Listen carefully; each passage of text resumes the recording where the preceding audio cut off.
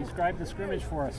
It was good. We had 107 plays total, 75 live reps, and ones and twos and threes got live reps. I think the threes got the least amount. So we held a couple guys out on defense with the ones on the live part, and a couple on the offense. But other than that, everybody got live reps. So more than anything, if they're new to the program, they were on there getting some plays. So the graduate transfer running backs played, and some of the guys that were injured in the past, we want to see how they can react to some of the surgeries that they had. This was a good practice for us, and thought it went really well. You know, I there's some things to work on. I got to watch the film, but overall, I thought pretty even day so far. So no side one. It was kind of nobody got the edge, offense or defense. Or? No, I mean I think the offense put up a lot of points. So the defense got some stops, and we were able to get some rotation in there. I think it's a different deal when you're missing. We held out, I think probably 5 guys on defense with the live part with the ones, but other than that, I think everybody played. On offense, the only guy that I can think that we held out was Matt Bushman, just precautionary, and other than that, I think because we need to see some of these young tight ends play. So, but it was nice to see the guys get out there and play some physical football and make some plays, and a lot of film to watch with 107 reps. How did it feel practicing in the stadium today? Great. We came in here yesterday, but I think the more we get used to being here, and it's nice to see the second level platform and all that stuff. But I think our players, in order to visualize everything, I think it's good for them to get here and get used to being in the stadium and educate them a little bit more on who Lavelle Edwards is and why the stadium's named after him. What do you guys stick out in your mind that kind of help their cause on the? Tyson Williams did really well today. Yeah, I had him break the team because he stuck out, and he's starting to feel more comfortable in the program. But also, I think he's earned a lot of I don't know, as far as looking at legitimate ways of being a leader. I think the guys respect him, and he did some really good things today. I thought the running backs did really well. Lopini, Tyson, and Emmanuel did some good things. So Soup, those 3 did really good, and I really liked the O-line. I thought they did some great things. I thought Zach looked good. Jaron looked good too, and we did decide to make the Baylor and Baylor Romney and Joe. We decided to make those guys go live. We were just trying to figure some things out, and they were happy to do it. So that was a change-up. But the quarterbacks weren't live in the live reps with the ones and twos. And I thought as far as D-line, O-line goes, it was pretty good match both ways. There seems to be a lot of excitement around Tyson. What is his potential?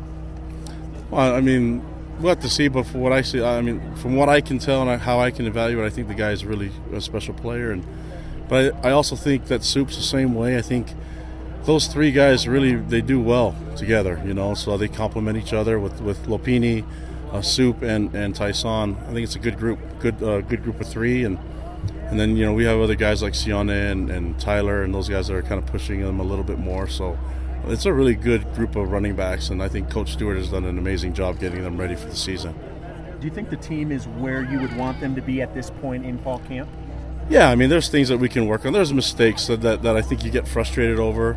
And then we tend to nitpick as coaches because that's what we get paid to do, right? But it's never perfect. But I was really encouraged with what I'm seeing, especially with the physical part of our team. I think that's going to be really exciting for us when these guys take the field, and we have to build on that, So I liked what I saw from both sides with the tackling, the blocking, the fundamentals of football. It was really clean, and really happy that our guys performed well. And I think we came out of it fairly healthy. We'll see what happens tomorrow with treatment and everything. Coach, there's always pressure to be better, pressure to win in college football. How do you guys either take in the pressure, deal with it? I mean, when you have all this pressure on you, especially week 1, what do you guys do to kind of either shut it out or accept it? No, I mean, I think you just flip it so you can make it a positive for us, Then it's normal to feel nervous, but I think it's even more comforting to know that you're ready and that the nerves are normal. And so our guys they understand how they're going through the process of playing a live football game and getting close to the game time against a really quality opponent. And I think they embrace it. I think they can use it to help them out. And I think in order to do that, you have to really you really have to be under control with your emotions. It's weird though because guys are so different.